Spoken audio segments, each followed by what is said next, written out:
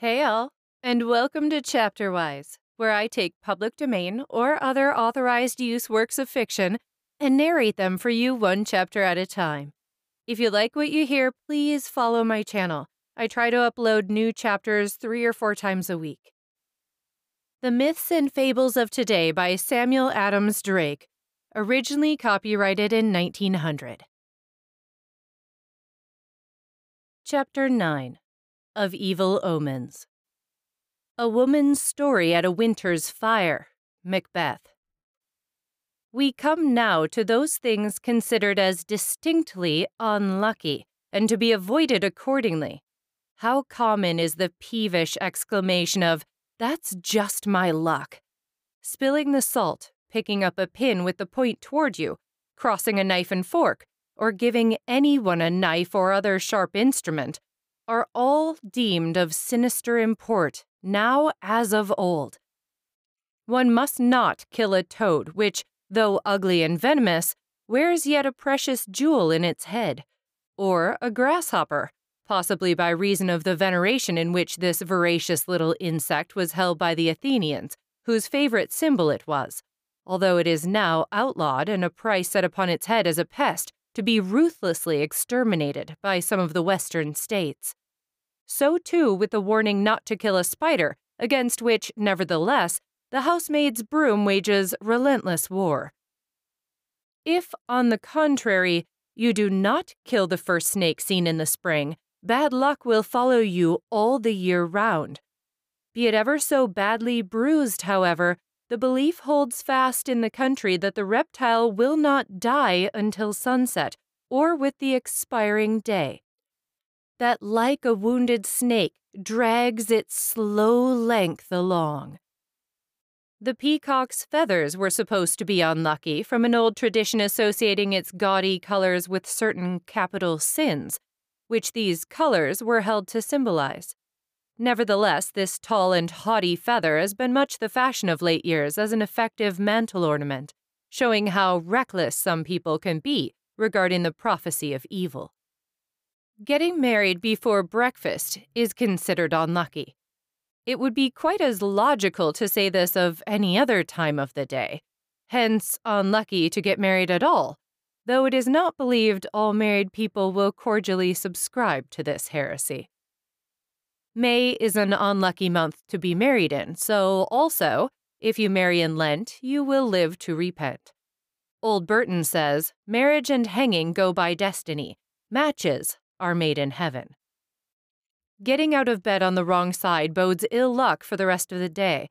A common remark to a person showing ill humor is, "I guess you got out of the wrong side of the bed this morning." It has, in fact, become a proverb. To begin dressing yourself by putting the stocking on the left foot first would be trifling with fortune. I know a man who would not do so on any account. It is also unlucky to put a right foot into a left-hand shoe or vice versa. These are necessary corollaries of the right foot foremost superstition. According to that merry gentleman, Samuel Butler, Augustus, having oversight, put on his left shoe for his right, had like to have been slain that day by soldiers mutinying for their pay. Cutting the fingernails on the Sabbath is a bad omen. There is a set of rhymed rules for the doing of even this trifling act. Apparently, the Chinese know the omen, as they do not cut the nails at all. Of the harmless dragonfly, or devil's darning needle, country girls say that if one flies in your face, it will sew up your eyes.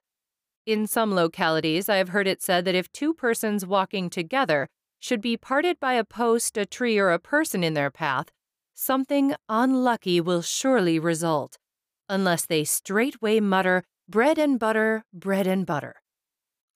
Lo, the pirate would not let his crew work on the Sabbath, not so much, we suppose, from conscientious scruples, as for fear it would bring him bad luck. The rest of the Decalogue did not seem to bother him in the least. After having once started on an errand or a journey, it is unlucky to go back, even if you should have forgotten something of importance. All persons afflicted with frequent lapses of memory should govern themselves accordingly. This belief seems clearly grounded upon the dreadful fate of Lot's wife. It was always held unlucky to break a piece of crockery, as a second and a third piece shortly will be broken also. This is closely associated with the belief respecting the number 3, elsewhere referred to. In New England, it is commonly said that if you should break something on Monday, bad luck will follow you all the rest of the week. To stumble in going upstairs is also unlucky, perhaps to stumble at any other time. Friar Lawrence says in Romeo and Juliet, "They stumble that run fast." 2 persons washing their hands in the same basin or in the same water will quarrel unless the sign of the cross be made in the water. It is considered unlucky to take off a ring that was the gift of a deceased person, an engagement, or a marriage ring. The term hoodoo, almost unknown in the northern United States a few years ago, has gradually worked its way into the vernacular until it is in almost everybody's mouth. It is, perhaps, most lavishly employed during the baseball season, as everyone knows who reads the newspaper, to describe something that has cast a spell upon the players, so bringing about defeat. The term is then hoodooing. The hoodoo may be anything particularly ugly or repulsive seen on the way to the game. A deformed old woman, a one-legged man, a lame horse, or a blind beggar, for instance. Most players are said to give full credit to the power of the hoodoo to bewitch them. Indeed, the term has been quite widely taken up as the synonym for bad luck, or rather, the cause of it, even by the business world. If this is not, to all intents, a belief in witchcraft, it certainly comes very close to what passed for witchcraft 200 years ago.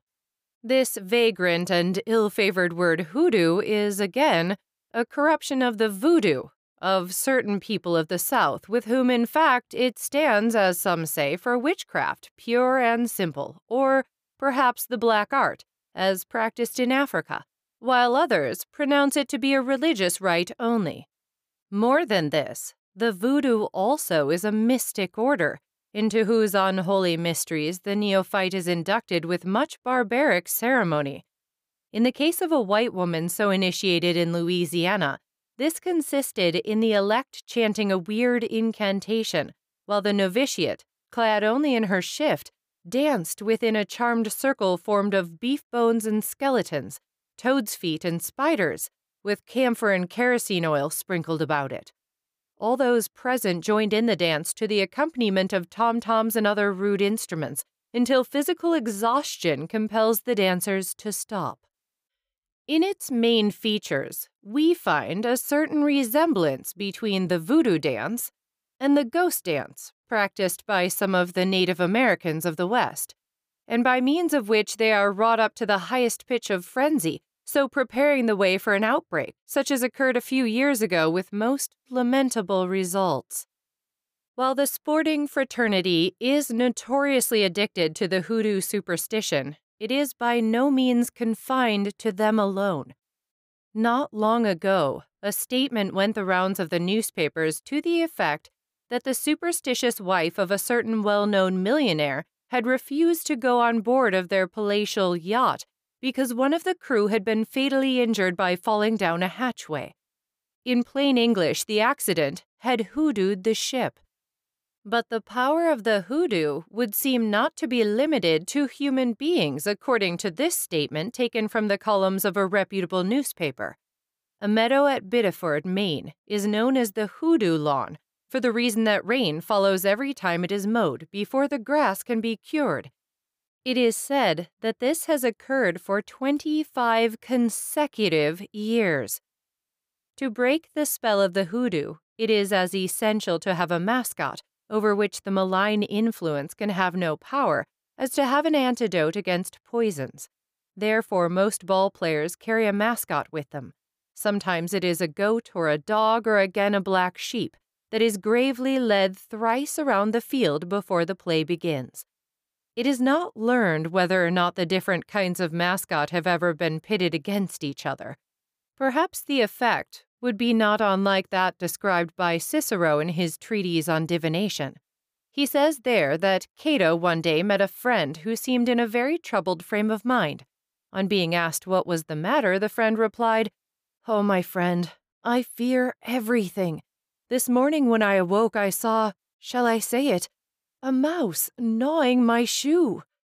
"Well," said Cato reassuringly, "calm yourself. The prodigy really would become frightful if the shoe had been gnawing the mouse." Naval ships often carry a goat or some other animal as a mascot in deference to Jack's well-known belief in its peculiar efficacy.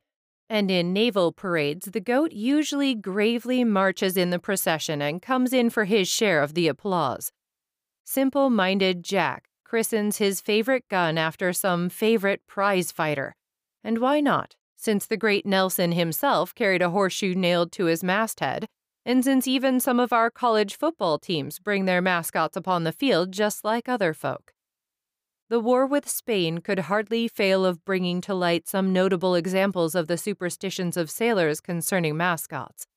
The destruction of Admiral Cervera's fleet off Santiago de Cuba by the American fleet under command of Admiral Sampson is freshly remembered. One of the destroyed Spanish ships was named the Colón. 26 days after the battle, the tugboat Right Arm of the Merritt Chapman Wrecking Company visited the Colón for the purpose of raising the Spanish cruiser. The only living thing aboard was a black and white cat. For nearly a month, it had been the sole crew and commander of the wrecked battleship. The crew of the Right Arm took possession of the cat, adopted it as a mascot, and named it Thomas Cervera. But Cervera brought ill luck. When Lieutenant Hobson raised the Maria Teresa, the rescued cat was placed aboard her to be brought to America. The Maria Teresa never reached these shores, and when the vessel grounded off the Bahamas, the cat fell into the hands of the natives. He was rescued the second time, and at last reached America, a passenger on the United States repair ship Vulcan. It will be admitted that this cat did not belie that article of the popular belief which ascribes 9 lives to his tribe. But poor Thomas Cervera did not long survive the various hardships and perils to which he had been subjected. He gave up the ghost shortly after all these were happily ended. Speaking of ships and sailors, it is well known to all seafaring folk that the reputation of a ship for being lucky, or unlucky, is all important. And this reputation may begin at the very moment when she leaves the stocks. Should she unfortunately stick on the ways in launching, a bad name is pretty sure to follow her during the remainder of her career, and to be an important factor in her ability to ship a crew. Even the practice of christening a ship with a bottle of wine is neither more nor less than a survival of pagan superstition, by which the favor of the gods was invoked. The superstition regarding 13 persons at the table also boasts a remarkable vitality. Just when or how it originated is uncertain. It has been surmised, however, that the Paschal Supper was the beginning of this notion, for there were 13 persons present then, and what followed is not likely to be forgotten. It has perhaps been the subject of greater ridicule than any other popular delusion, probably from the fact of its touching convivial man in his most tender part, to wit, the stomach. In London, some of the literary and other lights even went to the trouble of forming a 13 club for the avowed purpose of breaking down the senseless notion that if 13 persons were to sit down to dinner together, one of them would die within a 12-month. The motto of this club should have been, "All men must die, therefore all men should dine." If the club's proceedings showed no lack of invention and mother wit, we still should very much doubt their efficacy toward achieving the avowed end and aim of the club's existence. For surely such extravagances could have no other effect than to raise a laugh. We reproduce an account of the affair for the reader's amusement. At the dinner of the club above mentioned, there were 13 tables, a similar number of guests being seated at each table. The serving of the meal was announced by the shivering of a mirror placed on an easel, a ceremony performed by 2 cross-eyed waiters. Having put on green neckties and placed a miniature skeleton in their buttonholes, the guests passed under a ladder into the dining room. The tables were lighted with small lamps placed on plaster skulls. Skeletons were suspended from the candles, which were 13 in number on each table. The knives were crossed, the salt stands were in the shape of coffins with headstones bearing the inscription, "In memory of many senseless superstitions, killed by the London 13 Club, 1894. The salt spoons were shaped like a gravedigger's spade. After the dinner was fairly started, the chairman asked the company to spill salt with him, and later on he invited them to break looking glasses with him, all of which having been done, he presented the chairmen of the different tables with a knife each, on condition that nothing was given for them in return. An undertaker clothed in a variety costume, which would have done credit to a first-class music hall, was then introduced to take orders, but he was quickly shuffled out of the room.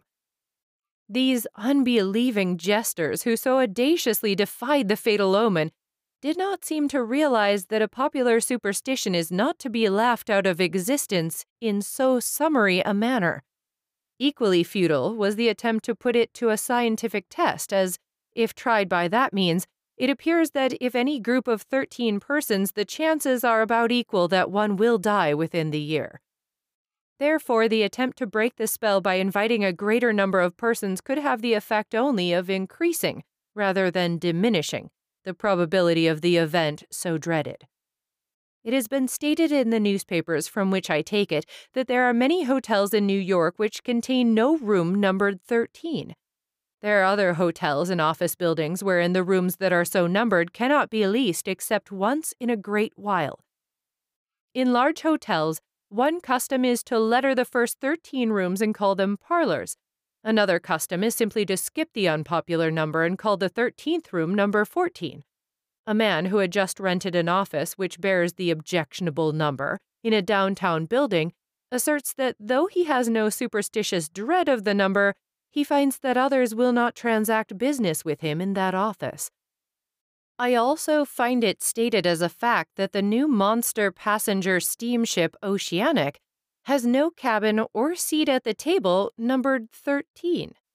It was again instanced as a death blow to a certain candidate's hopes of a re-election to the United States Senate that repeated ballotings showed him to be just 13 votes short of the required number. From the same state, Pennsylvania, comes this highly significant announcement in regard to a baseball team. Because the team left here on a very rainy day and on a train that pulled out from track number 13, the superstitious local fans are in a sad state of mind tonight regarding the coincidence as an evil omen.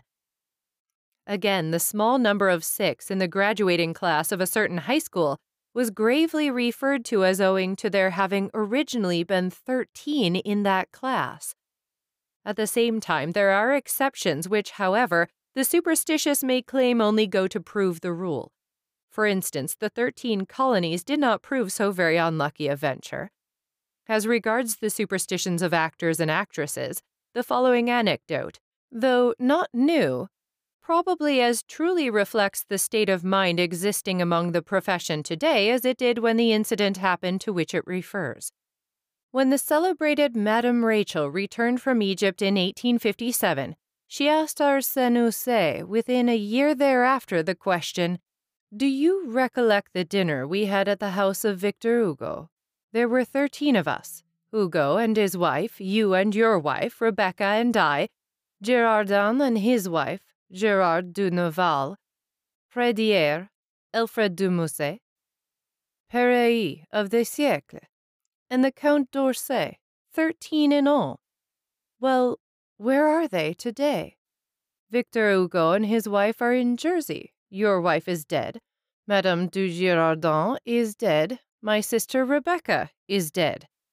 De Nerval, Pradier, Alfred de Musset, and d'Orsay are dead. I say no more. There remain but Girardin and you. Adieu, my friends. Never laugh at 13 at a table." The world, however, especially that part of it represented by diners out, goes on believing in the evil augury just the same. A dinner party is recalled at which 2 of the invited guests were given seats at a table on account of that terrible bugbear 13 at table. When mentioning this circumstance to a friend, he was reminded of an occasion where an additional guest had been summoned in haste to break the direful spell. Unquestionably, the newspapers might do much towards suppressing the spread of superstition by refusing to print such accounts as this, taken from a Boston daily paper, as probably nothing is read by a certain class with greater avidity. It says that engine number 13 of the Boston Hoosick Tunnel and Western Railroad has, within 3 weeks, killed no less than 3 men. The railway hands fear the locomotive and say that its number is unlucky. It is true, we understand, that the standard number of a wrecked locomotive that has been in a fatal accident is not unfrequently changed in deference to this feeling on the part of the engine men. It is held to be unlucky to pass underneath a ladder, an act which indeed might be dangerous to life or limb should the ladder fall. But it is even harder to understand the philosophy of the dictum that to meet a squinting woman denotes ill luck. The bird was formerly accounted an unlucky symbol, perhaps from the fact that good fortune, like riches, is apt to take to itself wings. The hooting of an owl, the croaking of a raven, the cry of a whippoorwill, and even the sight of a solitary magpie were always associated with malignant influences or evil presages. Poe's raven furnishes the theme for one of his best-known poems, and the swan was long believed to sing her own death song. Be that as it may, the fact is well remembered that a ring, bearing the device of a bird upon it or any other object having the image of the feathered kind, was not considered a suitable gift to a woman. That article of superstition, like some others that could be mentioned, has vanished before the resistless command of fashion, so completely indeed that birds of every known clime and plumage have since been considered the really proper adornment for woman's headgear. There is, however, an odd superstition connected with the magpie, an instance of which is found related by Lord Roberts in 41 Years in India. We could not do better than give it in his own words. On the 15th July, Major Kavaneri, who had been selected as the envoy and plenipotentiary to the Emir of Kabul, arrived in Kurram. I, with some 50 officers who were anxious to do honor to the envoy and see the country beyond Kurram, marched with Kavaneri to within 5 miles of the crest of Shutargardan Pass, where we encamped, and my staff and I dined that evening with the mission. After dinner, I was asked to propose the health of Kavaneri and those with him, but somehow I did not feel equal to the task. I was so thoroughly depressed and my mind filled with such gloomy forebodings as to the fate of these fine fellows that I could not utter a word. Early next morning, the Sirdar, who had been deputed by the Emir to receive the mission, came into camp, and soon we all started for the top of the pass. As we ascended, curiously enough, we came across a solitary magpie, which I should not have noticed had not Kavaneri pointed it out and begged me not to mention the fact of his having seen it to his wife, as she would be sure to consider it an unlucky omen. On descending to the Afghan camp, we were invited to partake of dinner, served in the Oriental fashion on a carpet spread on the ground. Everything was done most lavishly and gracefully. Nevertheless, I could not feel happy as to the prospects of the mission, and my heart sank as I wished Kavaneri goodbye. When we had proceeded a few yards in our different directions, we both turned round, retraced our steps, shook hands once more, and parted forever. The sequel is told in the succeeding chapter. Between 1 and 2 o'clock on the morning of the 5th of September, I was awakened by my wife telling me that a telegraph man had been wandering around the house and calling for some time, but that no one had answered him. The telegram told me that my worst fears had been only too fully realized. Kavaneri and his party had been massacred by the Afghans. Again, there are certain things which may not be given to a male friend, young unmarried ministers excepted, such, for example, as a pair of slippers, because the recipient will be sure, metaphorically speaking, to walk away from the giver in them. There is also current in some parts of New England a belief that it is unlucky to get one's life insured or to make one's will, under the delusion that doing either of these things will tend to shorten one's life. This feeling comes of nothing less than a ridiculous fear of facing even the remote probability involved in the act, and is of a piece with the studied avoidance of the subject of death, or willing allusion in any way, shape, or form to the dead, even of one's own kith and kin, quite like that singular belief held by the Indians which forbade any allusion to the dead whatsoever. spilling the salt as an omen of coming misfortune is one of the most widespread as well as one of the most deeply rooted of popular delusions. It is said to be universal all over Asia, is found in some parts of Africa, and is quite prevalent in Europe and America today. Vain to deny it, the unhappy delinquent who is so awkward as to spill salt at the table instantly finds all eyes turned upon him. Worse still, the antidote once practiced of flinging 3 pinches of salt over the left shoulder is no longer admissible in good society. Instantly, everyone present mentally recalls the omen.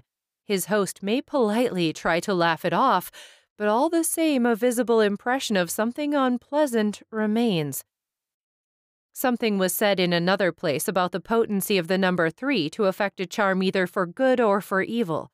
Firemen and railroad men are more or less given to the belief that if one fire or one accident occurs, it will inevitably be followed by 2 more fires or accidents. A headline in a Boston newspaper now before me reads, "The same old 3 fires in succession," and then hypocritically exclaims, "How the superstitious point to the reoccurrence."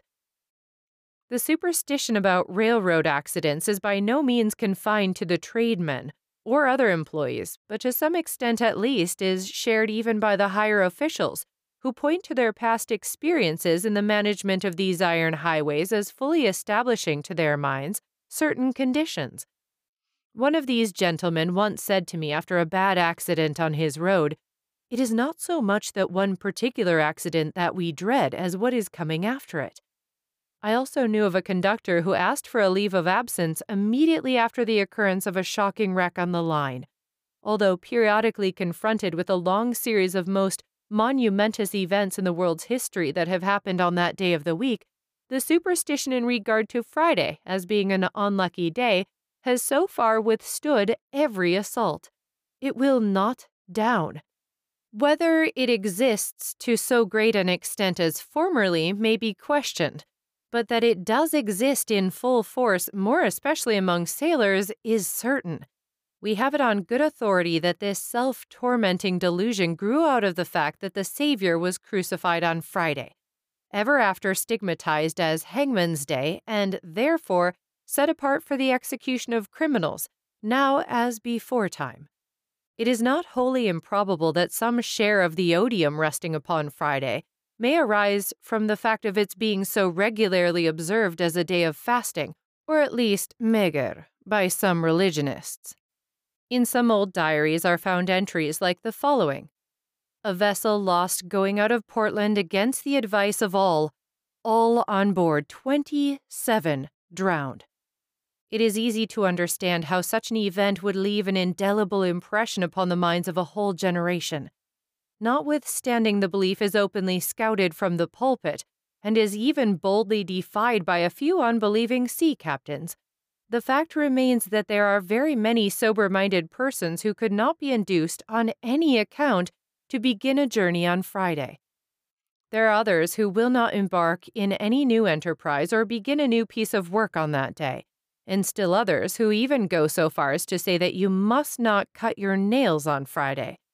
A man could be named who could not be tempted to close a bargain on any other day of the week than Thursday. It is a further fact, which all connected with operating railroads will readily confirm, that Friday is always the day of least travel on their lines. This circumstance alone seems conclusive as to the state of popular feeling. Apparently, a brand has been set upon the 6th day of the week for all time. Numerous instances might be given to show that men of the strongest intellect are as fallible in this respect as men of the lowest, but one such will suffice. Lord Byron once refused to be introduced to a lady because it was Friday, and on this same ill-starred day he would never pay a visit. See the moon through the glass, you'll have trouble while it lasts. This warning couplet is still a household word in many parts of New England. It has been observed that even those skeptical persons who profess to put no faith in it whatever generally take good care to keep on the right side of the window glass. As bearing upon this branch of the general subject, an incident is related by a reputable authority as having occurred at a party given not many years ago by a gentleman holding a considerable station in life. It is therefore repeated here, word for word. In the midst of a social chat at the close of the day, a footman rather briskly entered the drawing room and walked up to the back of the chair of the hostess and whispered something in her ear. She immediately closed her eyes and gave her hand to the man, and was forthwith led by him from the room. The guests were rather astonished, but after the lapse of a few moments the lady returned and resumed her seat.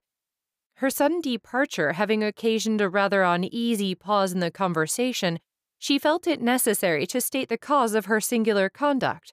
She then told us that the new harvest moon had just made its appearance, and it was her custom to give a crown to any of her servants that first brought the information to her when that event occurred, and that the reason why she closed her eyes and was led by the footman out of the room to the open air was that she might avoid the evil consequences that were sure to happen to her if she obtained her first glimpse of the harvest moon through a pane of glass. This lady was highly accomplished and possessed remarkable sagacity upon most subjects, but was nevertheless a slave to a groundless fear of evil befalling her if she saw this particular new moon in any other way than in the open air.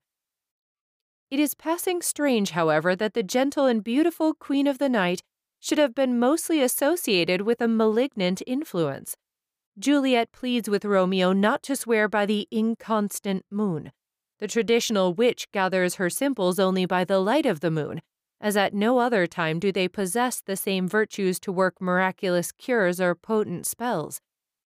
It is also an old belief that if a person goes to sleep with the moonbeams shining full upon his uncovered face, he will be moonstruck, or become an idiot. I well remember to have seen the officer of the watch awaken a number of sleepers who had taken refuge on the deck of a vessel from the stifling heat below. Milton speaks of moping melancholy and moonstruck madness, which has become incorporated with the language under the significant name of loony. When we consider the already long list of material or immaterial objects threatening us with dire misfortune, the wonder is how poor humanity should have survived so many dangers ever impending over it like the sword of Damocles. Really, we seem walking between life and death. The catalogue is, however, by no means exhausted.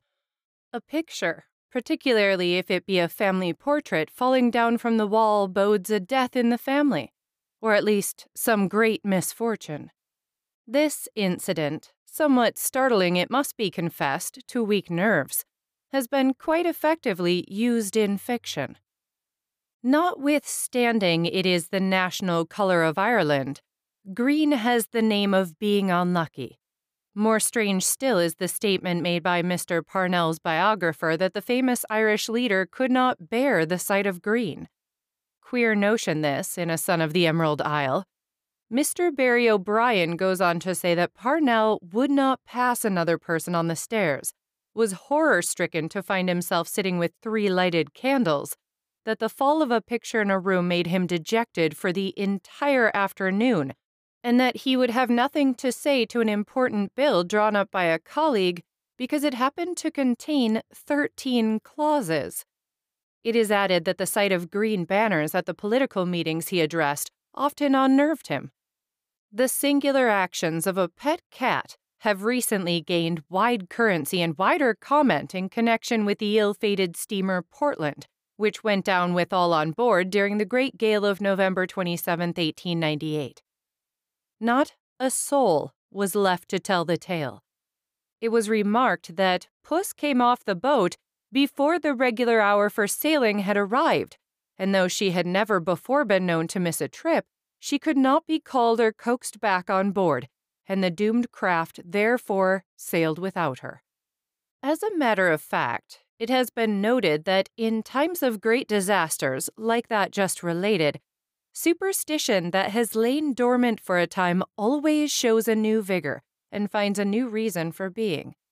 In the course of my rambles along the New England coast, I found many people holding to beliefs of one sort or another who hotly resented the mere suggestion that they were superstitions.